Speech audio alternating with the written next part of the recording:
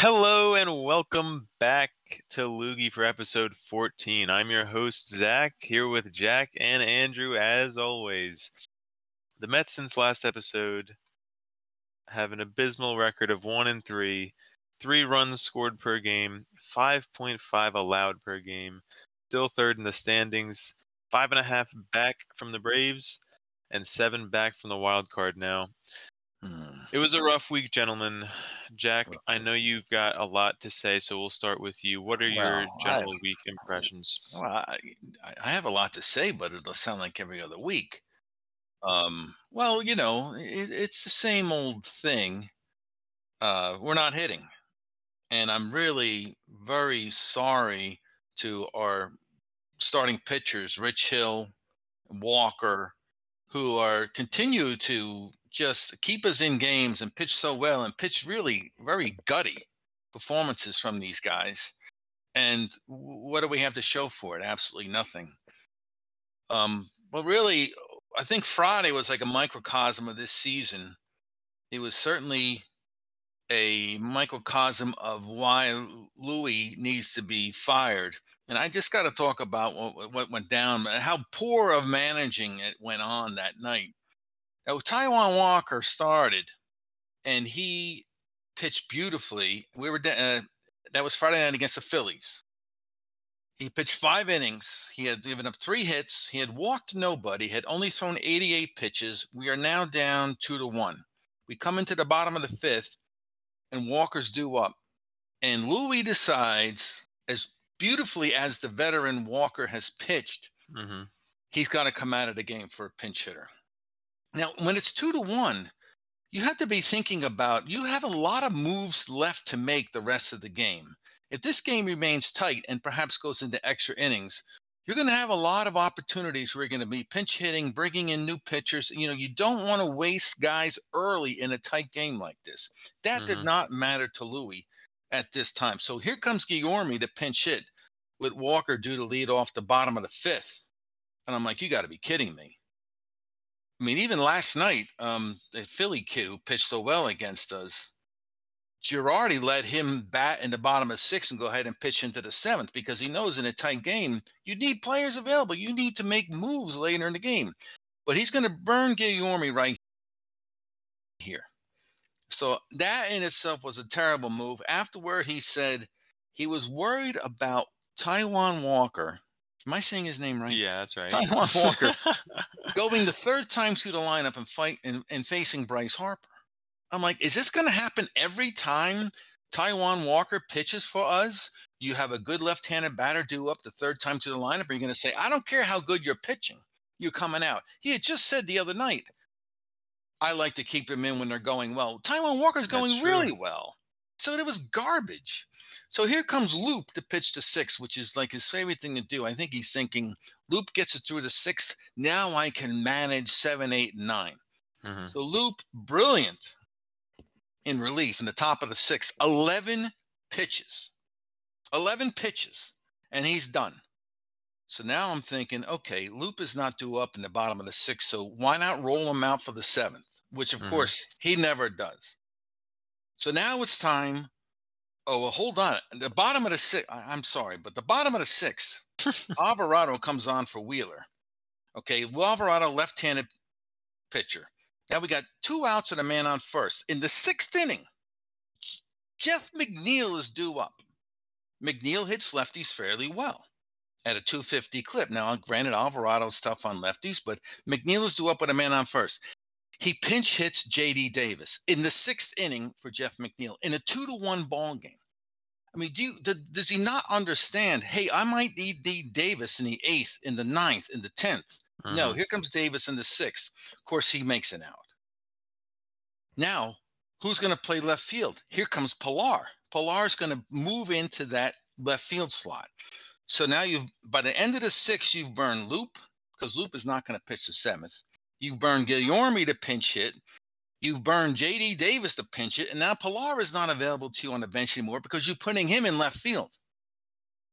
Your bench is nearly completely depleted. In fact, again, Loogie ahead of the curve, Albert Almora did get optioned After I complained last week how he's our last option on the bench, and that you got a bad team when Albert Amora is your last hope in the bottom of the 10th. Mm-hmm. So unfortunately, Jose Peraza is now our last guy on the bench. So I don't know how much that gains us, but at least they listened to Loogie and sent Almora out. That's so true. Now you've burned, as I said, Dave McNeil's out of the game. Pilar is playing left field. Davis is done. Guillorme's gone. You don't want Luke to pitch the 7th, so now you got to bring in Lugo. And guess what? He gives up 2 runs. So golly gee willikers, I bet Luke probably could have got through the 7th. But no, it's got to be Lugo, and he gives up 2 runs. So now the 8th inning comes, and it's the top of the order. So we've got lefty, righty, lefty. So, of course, Bryce Harper's due up. So we're going to bring in Brad Hand. Brad Hand gives up a double and a single to the first 2 batters in the lineup. And then he gets Harper out on a fly out, and then it's time to bring in Familia. And I'm like, why don't you start Familia? Because he's a better pitcher against the 1-2 batters in that lineup. And if you got to go to Brad Hand to get the lefty out, have him ready to go to Harper. Otherwise, you've burned Brad Hand. You've burned Familia to get 1 out, because guess what? Familia, he gets 1 out, he's done. He doesn't come out to pitch again. So it's just really bad managing to me by Louis, the way he's handled. And this is a tight game. This is a playoff race. So you've got to think about, what am I going to do? I got to have guys available to me in the 8th, 9th, and 10th. And guess who came on to make the last out was Peraza. So he's done. He's done. He doesn't know how to manage. He manages them like children, and he needs to go back and manage in the minor league. So I don't know. Maybe Andrew can call me out on something I'm missing here. No, you're not missing anything. The one thing that stuck out to me is you mentioned the JD Davis pinch hitting for McNeil. That was awful. And my main issue with that is, we claim to be this analytical team. That's like the direction that we're moving towards, always going off of the stats and going off the matchups. If you look at JD Davis, there's this stereotype with with JD Davis where he's better against lefties, but he's really not. For the past 2 years, he's been better against righties. And then even in 2018, he was slightly better against lefties. But for some reason, we keep pitch hitting him against lefties when then you have McNeil, who is hitting well and maybe even better against lefties. It's things like that that make no sense to me. I mean, McNeil, honestly, granted, he's having off here, is one of your best hitters, obviously. It is 2 outs in the 6th, and you make that move there. You have a valuable piece on the bench, and he's a guy in first too. So it's not like there's a guy in second, and all he has to do is get a little single, and then we can get a run out of the deal. The guy's got to get an extra base. He's got to do something big. So it's just, that's just an uncalled for move. He hasn't done that all year. When McNeil's coming up in the middle in a 6-7, he hasn't pitched it for me all year. All of a sudden, this game. As you said, Andrew, against lefties, these guys are almost equal anyway. So it was just awful. But I think the most egregious, that'll work. Most terrible. It all started by not letting Walker come out for the 6th, and then it was just a domino effect. Because you had to burn Guillorme, you had to burn Loop. If you'd let him bat and pitch the 6th, get you into the 7th at 2-1, then you could start making these types of moves.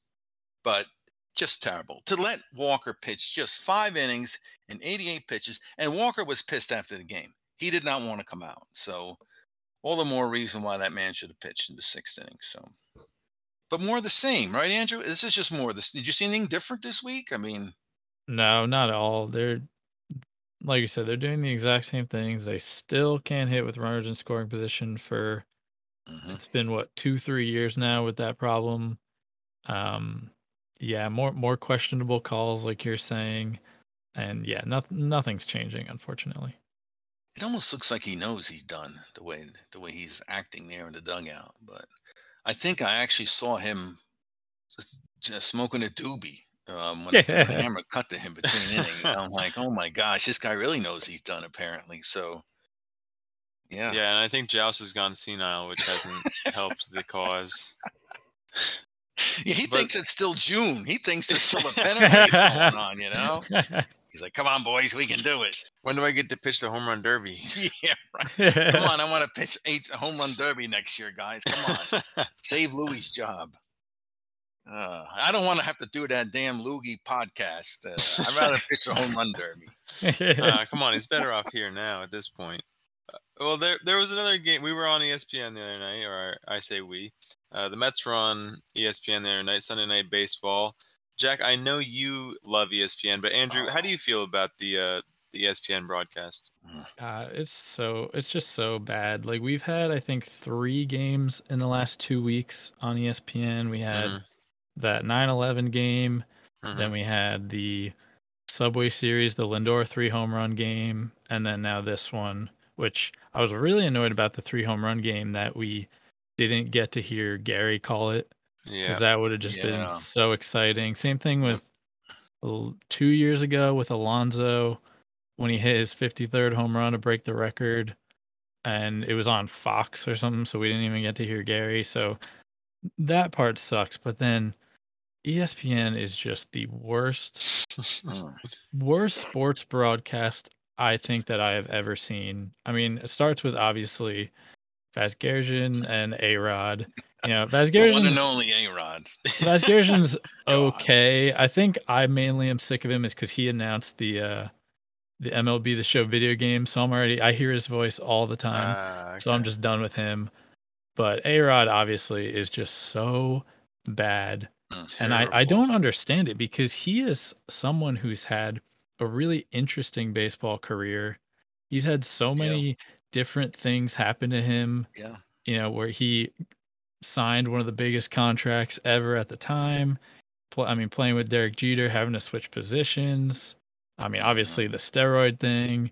And there's so much that he could talk about and that he could relate to the game. Yep. And he just doesn't. If you listen to him, it sounds like he's a guy who never even played baseball before. Yeah, it really sounds like what it sounds like is that he thinks we're so stupid that he's going to sound smart to us. Yeah. And he thinks he's fooling us, but he doesn't understand. See, in the old days, when you had a game of the week, for a lot of people, it was one of the few times they got to see different teams and different players and really watch a game. Now people are watching games every night from all over the country. So when they come on, it's not like they're bringing their mindset shouldn't be this is special. You know, Sunday Night Baseball. It's not that anymore. Now it's just another game. So that I agree with you, Andrew. You got to treat it more like it's another game where you're just hanging out and talking to friends and your fans, and you're just kind of like enjoying the game itself, not trying to make yourself be so much smarter than every other announcer that announces. Is what he's trying to be, it seems.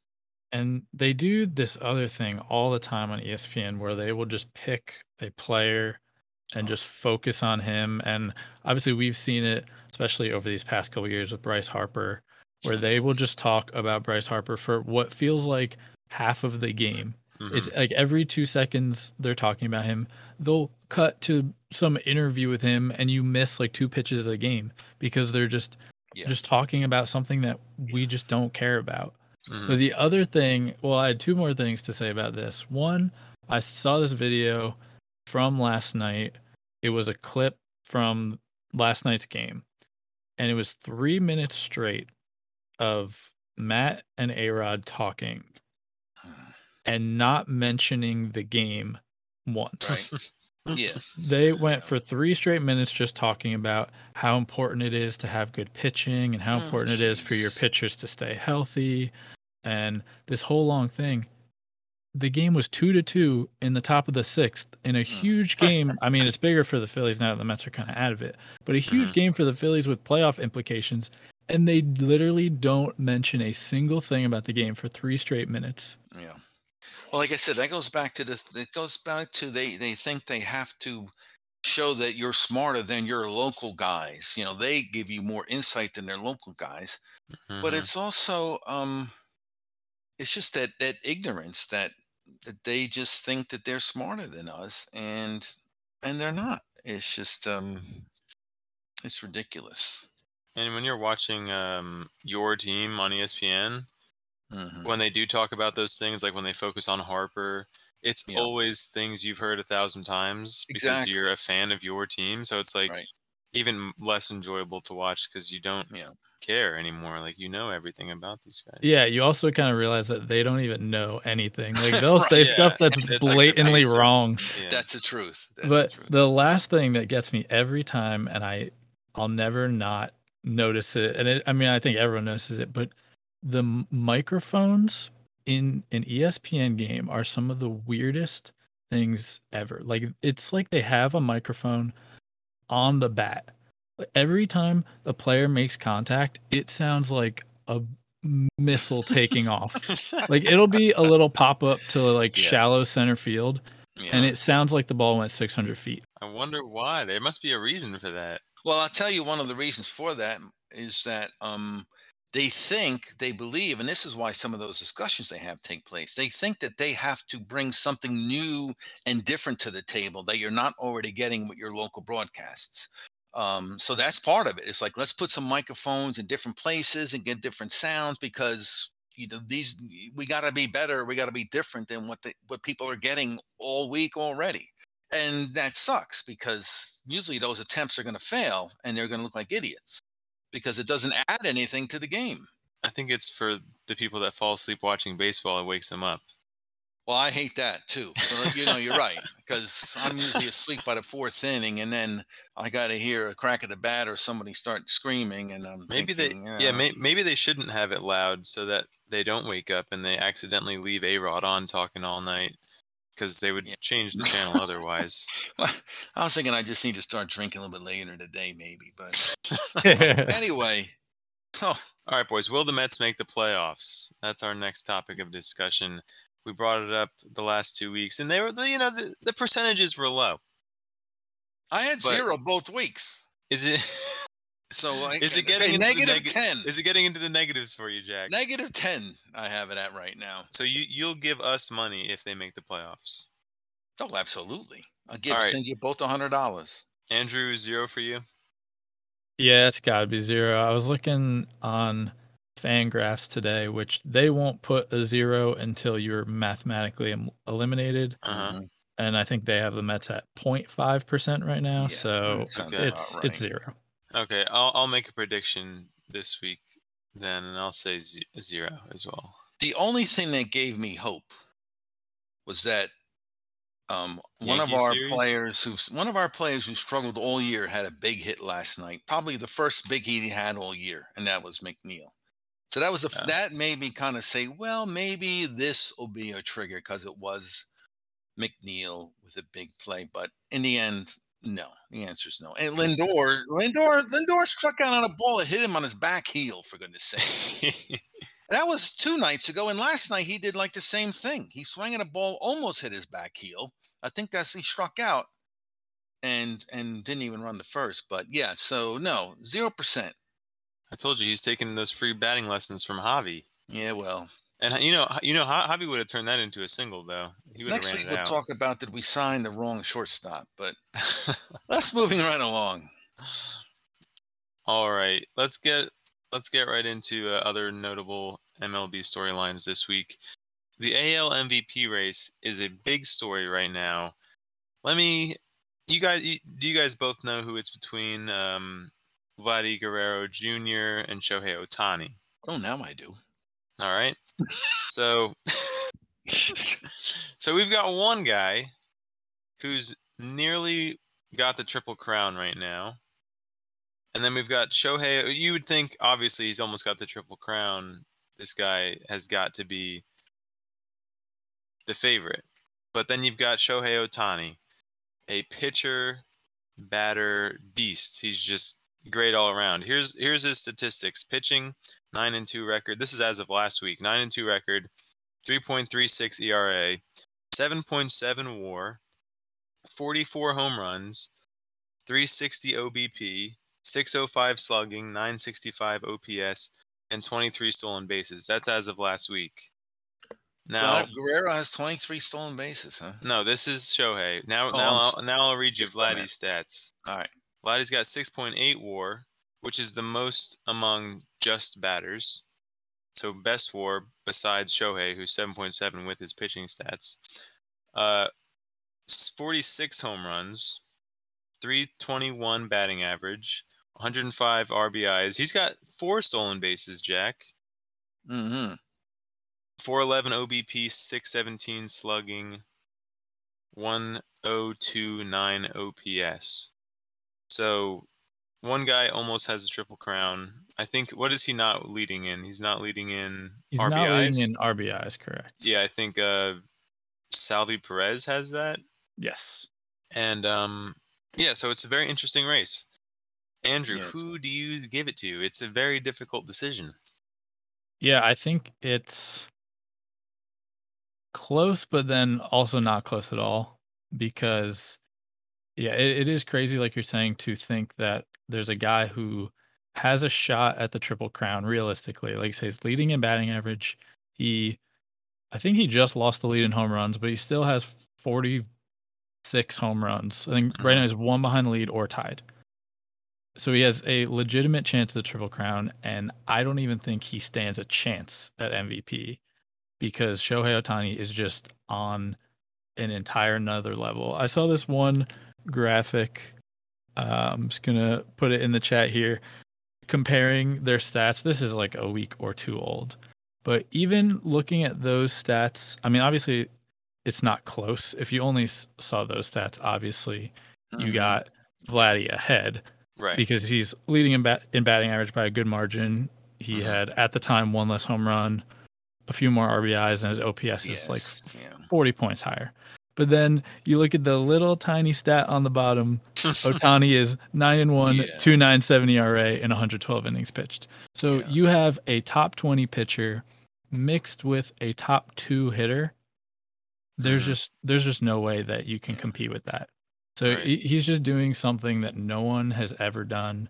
Even if Vladdy had the Triple Crown, Triple Crown is not common, but it's happened 12 times, I think. There's never been anyone to put up these kind of numbers. I mean, obviously, I guess going back to Babe Ruth. So, yeah, I don't think it's a contest, but Vladdy's making it interesting at least.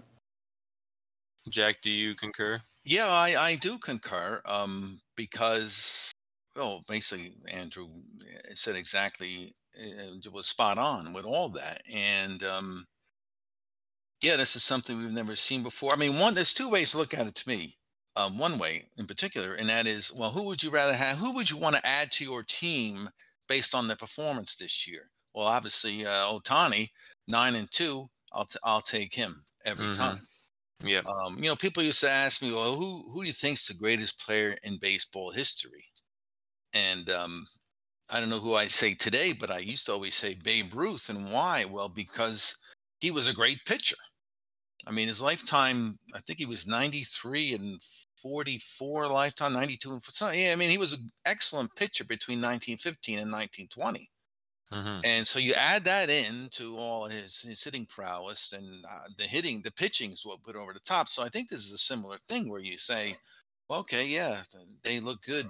They both have great years offensively, but throw in the 9-2, forget it. I'll take Shohei myself as well. I agree with both of you. He's doing things that we haven't seen, and nobody's really seen in their lifetime. So it's hard. I mean, if Vladdy was in the National League, it's an easy decision for an NL MVP. Too bad for him. He's got Shohei over there. Do you guys think that this will happen again, or do you think this is another 100 years in the making for the next Shohei to hit the major leagues? Well, Andrew, what do you think? I'll let you start there. Yeah, I would think probably not. I mean, we've had a few two-way prospects come up, and they've just, well, a lot of them just haven't been good enough at either thing. They've been, when they were in high school and college, they were the best hitter and the best pitcher, but obviously the MLB is a whole nother beast. And you also have the idea of, going back 10, 20, 30 plus years in Little League, it always was the best pitcher was always the best hitter. It's just Yeah, he's the true. best athlete. But Yeah. now we're kind of seeing a thing where players get identified early on, like this guy's a really good pitcher, and then all they do is pitch. That's So right. then coming up, you have these guys who can't hit at all. You know, if you look at pitchers back 20 years ago and pitchers now, you got a few pitchers now who can hit, but most of them are horrible hitters because they just don't do it. Don't. Mhm. So I think, you know, because Otani growing up in Japan, you just have this whole different mindset. I think that's why it even still could happen now. But I Mhm. think Yeah. if The you're only gonna way. have, Yeah. Go ahead. well, if you're gonna have an American player come up and do this, I really don't think that it would happen. No, it would. I was going to say the same thing. It'd have to be a Japanese player, obviously, because in America, it's like you're going to be a hitter, you're going to be a pitcher, and that's the end of that. And I think Mhm. even Shohei, is insistent when he signed with the Angels. He said, "Well, I got to do both, otherwise I'm not coming." And Mhm. that's the only way they agreed to it, was that he insisted that he would do both. So yeah, I mean, it may happen again, but it's going to have to be a foreign player, and it's really too bad. It's really too bad that these guys don't get a shot. And of course, with DH going away in the NL, it definitely will never happen again. Um, Never True. happen again. Well, Freak. well, then we definitely need to be giving him the MVP this year, huh? Yes, absolutely. Even though it is a slow pitch softball league compared to the National League, we'll give it to him anyway. All right. Today is September 20th, 2021. Whoa, Andrew. whoa, whoa! You're forgetting something very important. Oh my gosh. How could I forget our boy, Sebi Zavala? Jack, give us the update. 0 for 0 since our last meeting. He's apparently no longer playing. In fact, they started a different backup catcher last Saturday night, I think Oh, it was. no. So Sebi looks like he's stuck on 5 for now. And hey, we got something to look forward to next year. That's You know, true. if he That's hit 4 home true. runs, other than the 3 he hit in his first game, we'd have nothing to talk about. But now we got to Yeah. wait and see what happens next year. So Well, we'll really have to keep our eye on that then. We'll be watching you, that's Sebi. high priority for me this winter. Yeah.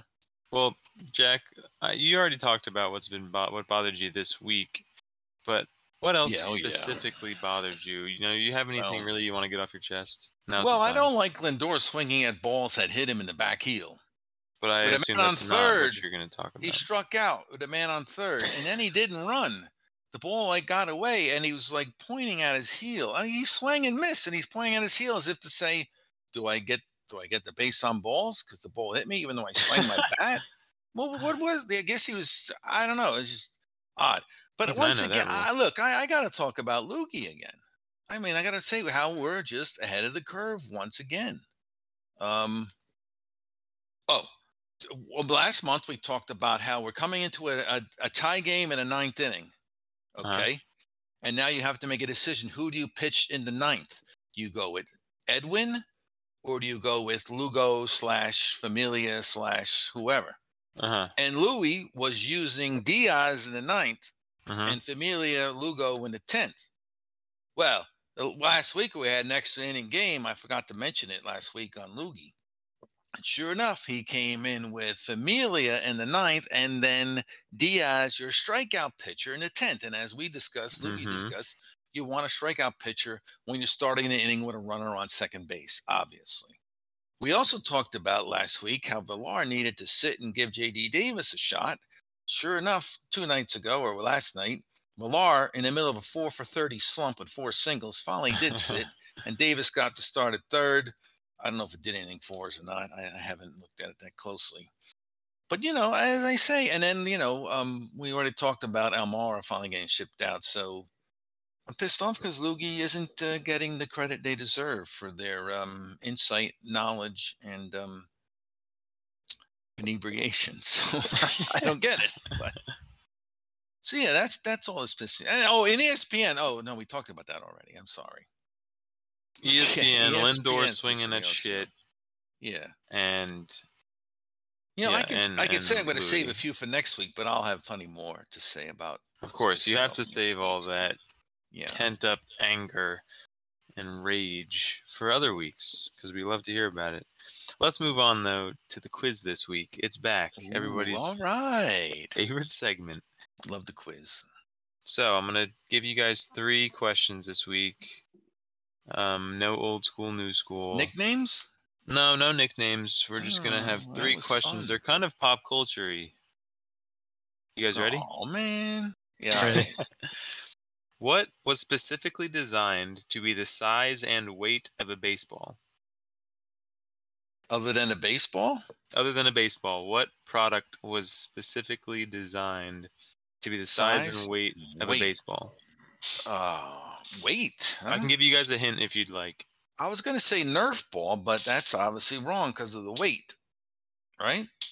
That's wrong. If you want me to rule one thing out for you. Well, I got one more for you. No, I don't have any more. No, I mean, yeah, you guys can ask for a hint. I can give you one hint. Yeah, I think we need a hint.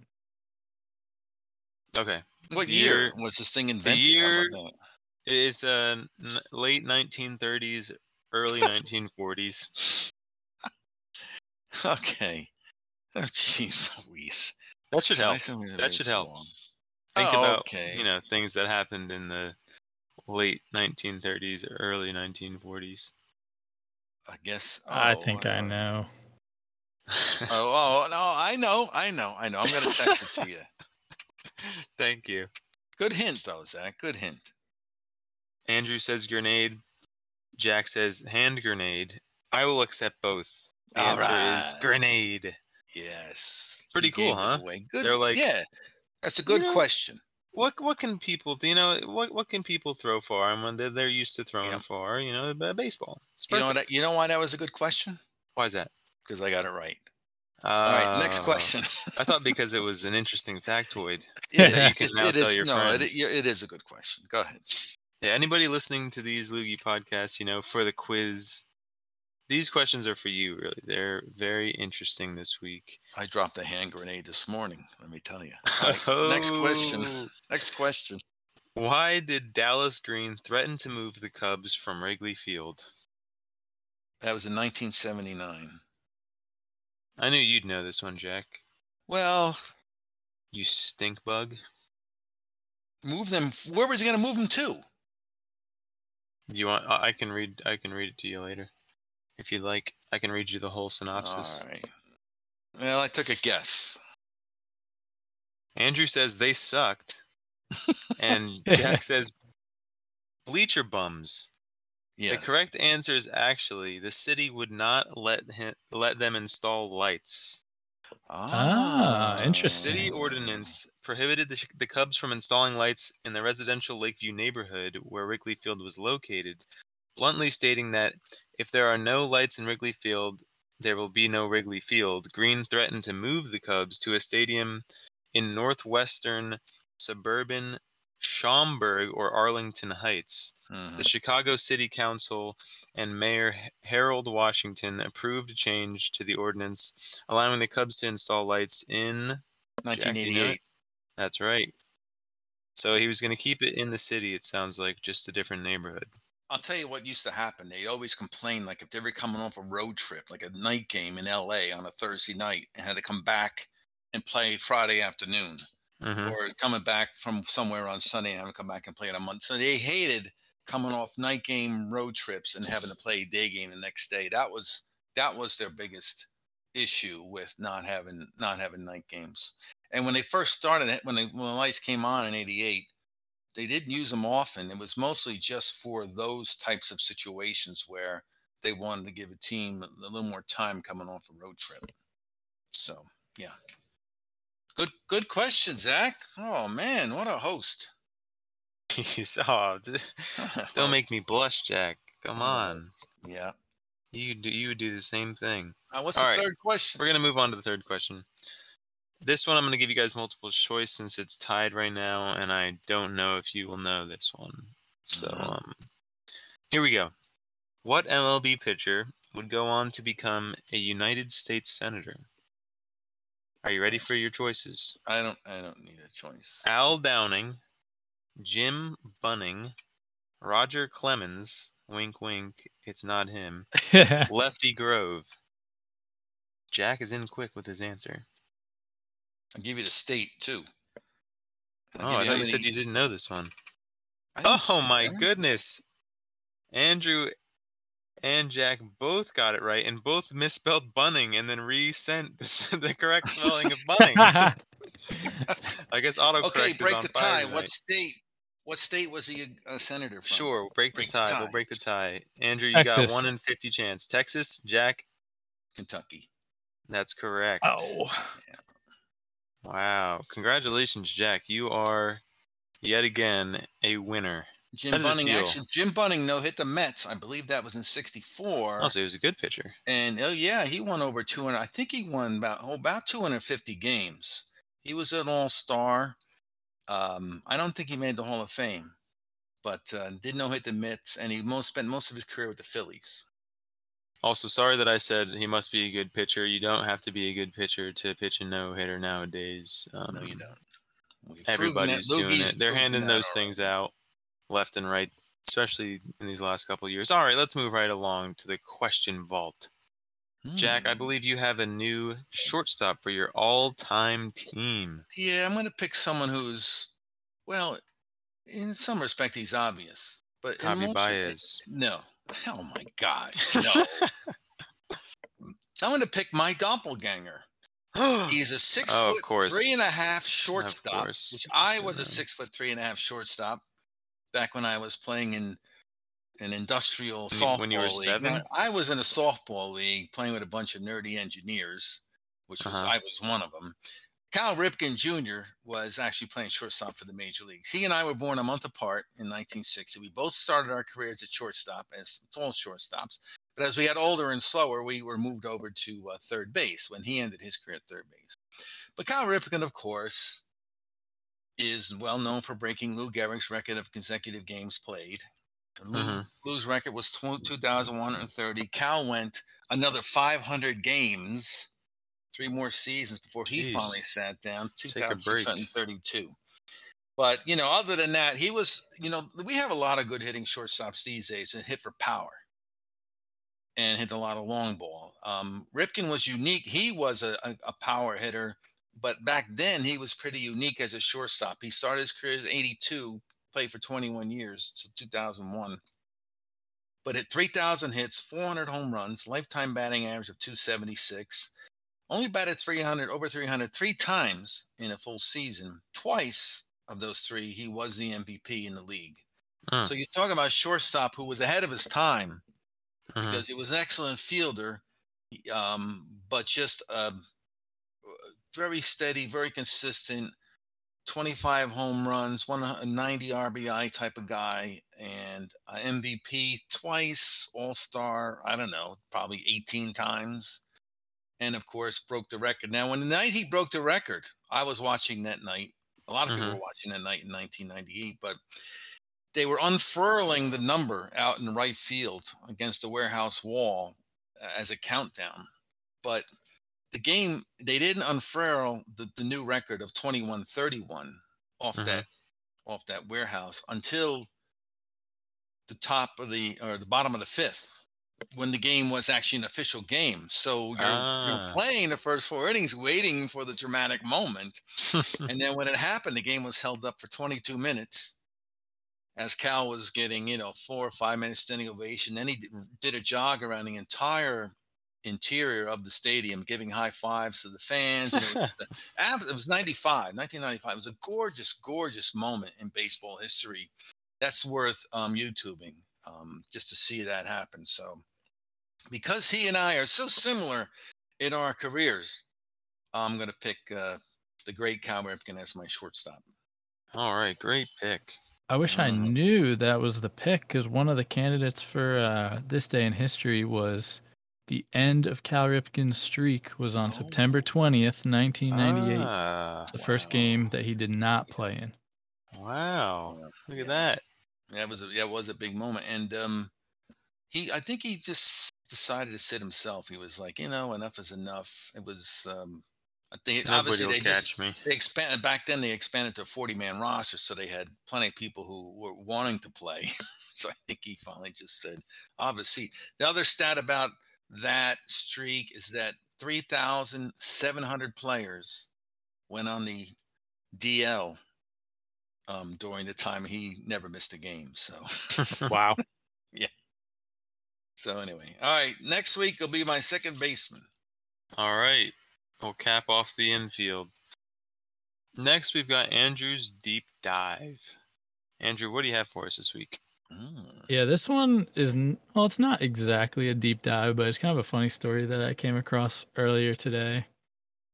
So on November 22nd, 2017, Dave Cameron, he was just a writer for Fangraphs, but he writes an article about Eric Hosmer, and he labels Eric Hosmer as the number one free agent landmine of the offseason.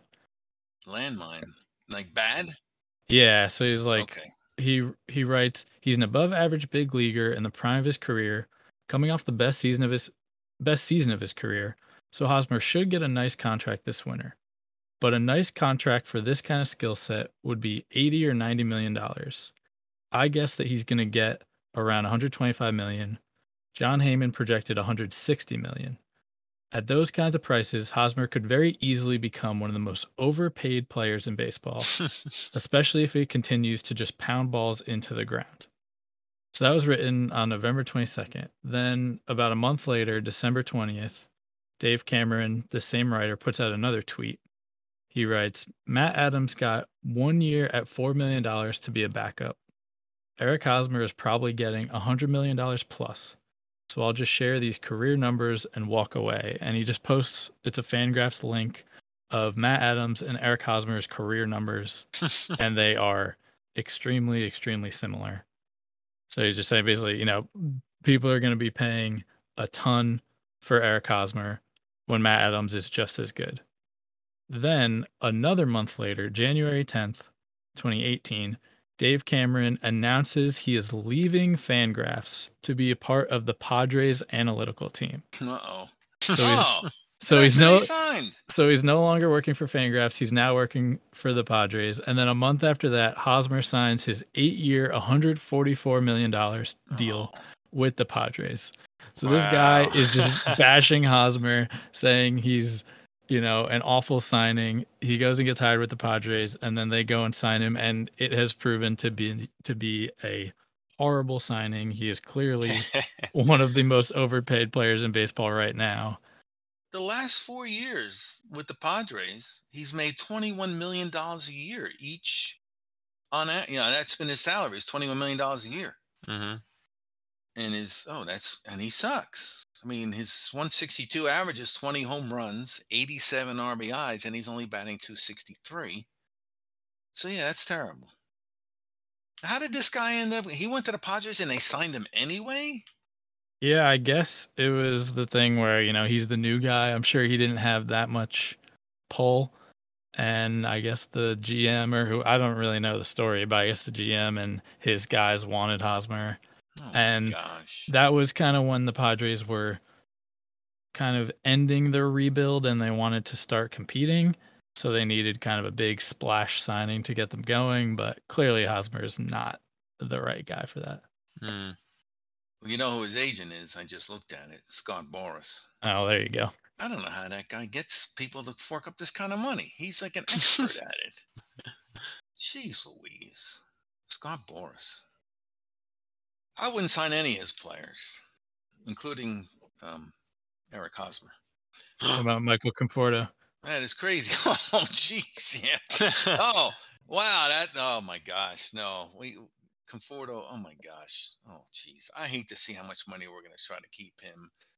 That's, obviously, that's Brooks Robinson. Jack, exactly. What can you tell me about him? Well, Brooks Robinson, he's the greatest fielding third baseman in history. He played at least 18, 19, 20 seasons, all with one team, the Orioles. So he was part of all that 66 championship team, the 69 team, the 70, 71 team. And he probably hung around a little too long. But Brooks Robinson was greatest fielding third baseman of all time. And why do you ask? Well, this week I'm going to ask you about the 1973 Baltimore Orioles. I want to know what you have to say about them, and then I'm going to upload the ugliest guy on the team. 73 Orioles. Well, I think they lost to the A's that year in the the Tigers. I think the 73 Orioles. Oh, you're going to put up Andy Etchebarren, aren't you? I don't know. Andy Etchebarren is, I think, the ugliest player on there. You mean this guy right here?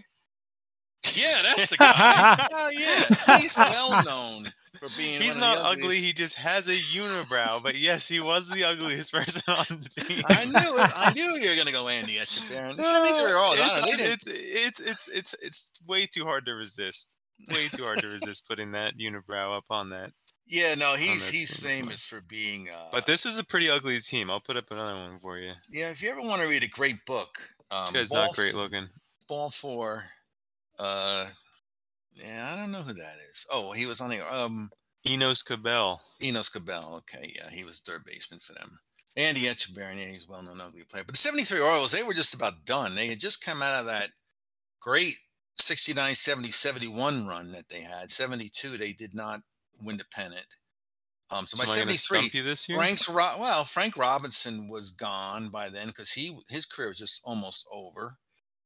Brooks Robinson, his career was almost over. He was about done. Bobby Grich was at second base, I think, for that team. He was a good young player for the 73 Orioles. Bobby Grich. Mark Belanger was also at the end of his career, near the end of his career. Was he still there in 73? Yep, shortstop. And he was also getting old.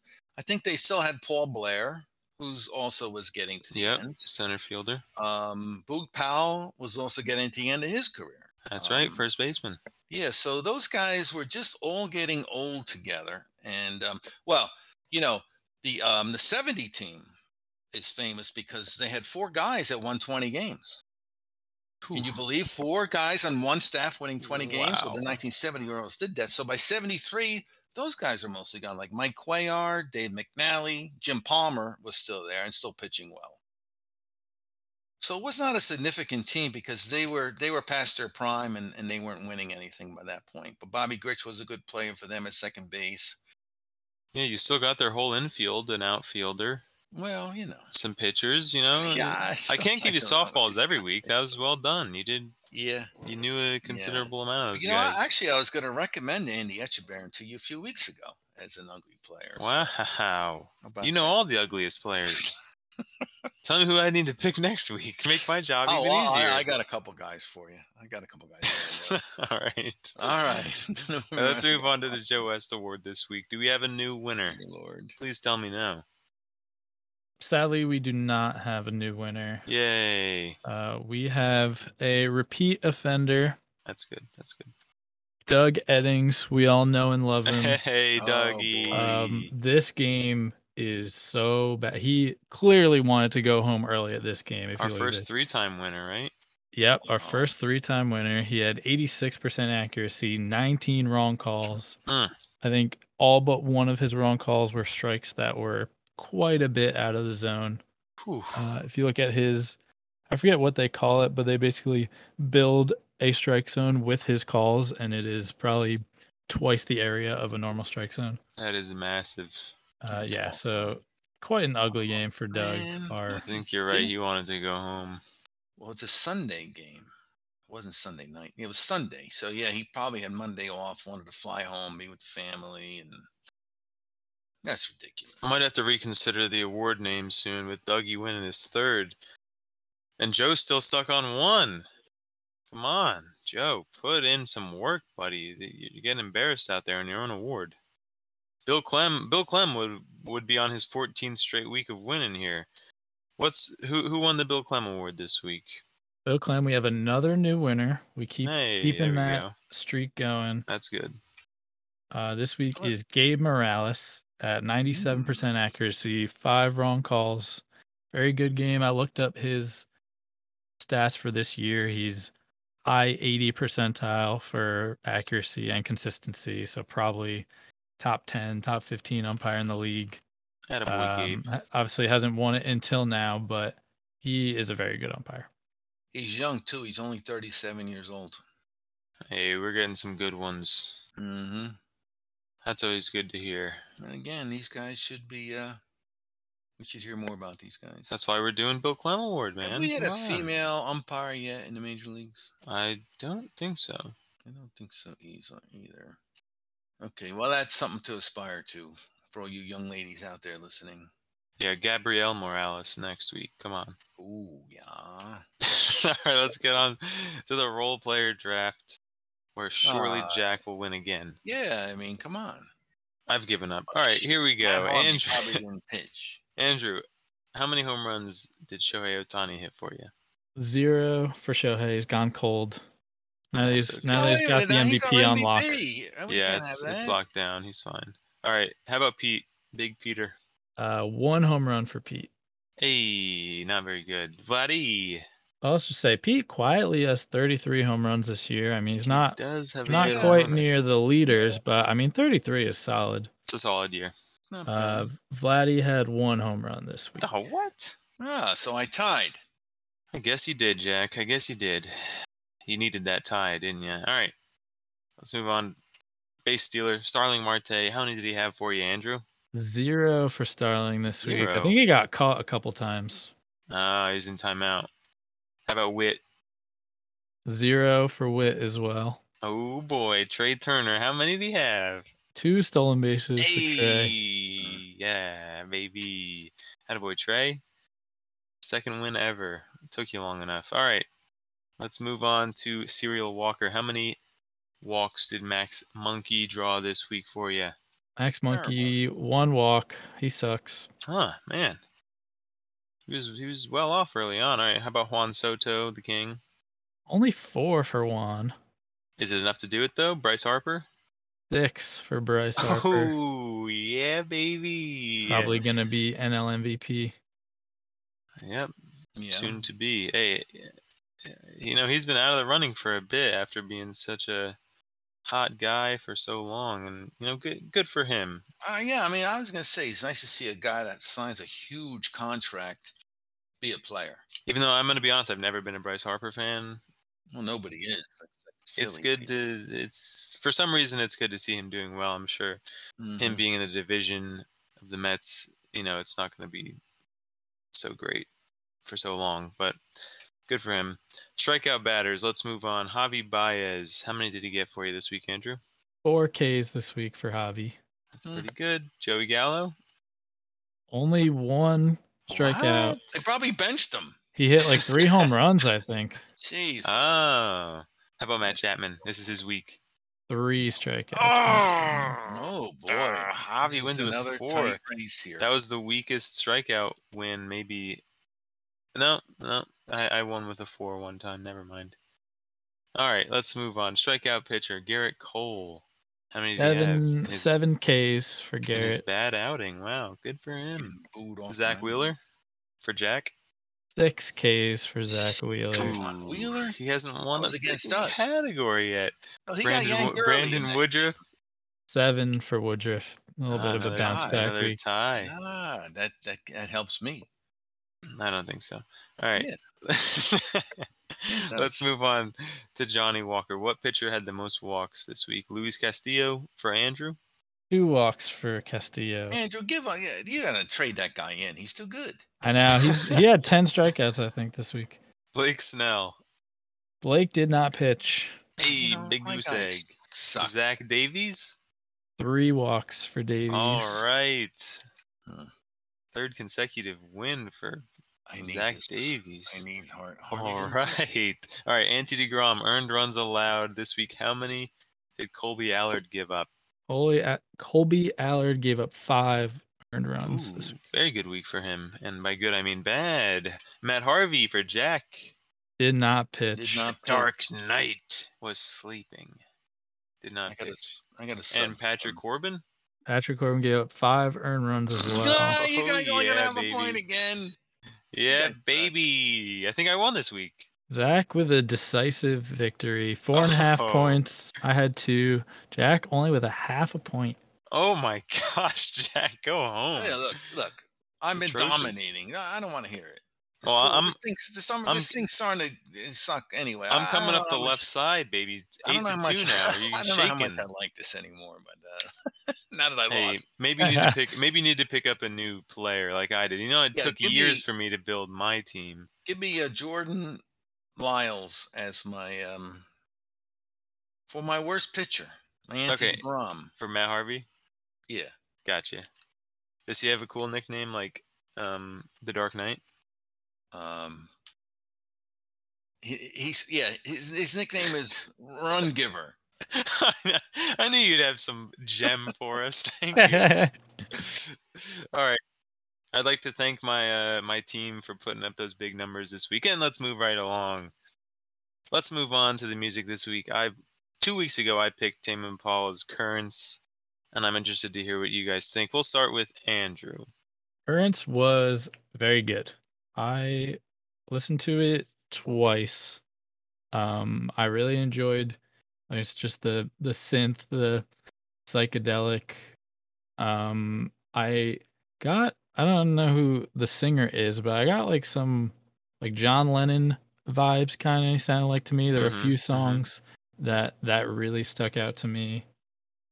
So it was almost like a Beatles and Rush combo for a few of those songs. Kind of like the voice for the Beatles, not as much guitar as Rush would have, but kind of some of those similar sounds. But yeah, I really enjoyed it. The one song that stuck out to me, New Person, Same Old Mistakes. Did not know that was, well, that Rihanna had covered that on Anti. So I heard it the first time and I was like, oh, okay, I actually know a song. And then it was going, I was like, oh, wait, this is not the song I know, but it's very familiar. Yeah. But that was very good. 'Cause I'm a Man, good. Eventually, I think those are probably my top 3. But yeah, I definitely enjoyed it. I'd probably give it a 8.5 out of 10. Very good. Very good. I agree. It's a good album. Jack, let's hear what you have to say. Well, it did remind me of the Unknown Mortal Orchestra. So you guys might want to, if you like these guys, check out Unknown Mortal Orchestra. Oh as yeah, I another know of band them. you might like. Yeah. For me though, this whole mid-tempo psychedelic, pop, atmospheric type of thing is really a little too much of that for me on this record. Did you smoke doobies? It is a. I probably should have, for goodness sakes, but it's a little. Because of the atmospheric aspect of it. I really couldn't get into too much of it. I did like Let It Happen, number one, which led off the record. But it is a bit of a departure for Tame Impala in terms of the fact that he got away from the guitar, got away from a little bit more of the up-tempo pop sound that he had in the previous albums. Because Lonerism, the previous record, is my favorite from Tame Impala. So this was a more of a fuzzed out sound that I didn't really appreciate as much. A lot more of the synth, not enough guitar. So for me, I'm gonna have to give it a 5.5, but I would definitely give Lonerism more of the 8 on a scale of 1 to 10. So I'd like to see him go back to his previous style. So, but I enjoyed it. Well, he's released an album since. If you want to check it out, it's definitely different than Currents, but definitely even further, I would say, from Lonerism. You can check it out. It's called The Slow Rush. Slow Rush. Yeah. Have you heard Inner Speaker? I haven't. I did. Inner Speaker is more like Lonerism. Yes, that's right. So I'm gonna try to. I'll probably download those and try to cobble together a best of from those 2 records. But yeah, I mean, I like what the guy's doing. He's Australian, you know. Yep. And a lot of great bands from Australia. Lots of great bands from Australia. Check out Pond if you haven't. I'm giving this record a 10 because I like every song on this record. It's my kind of music. What can I say?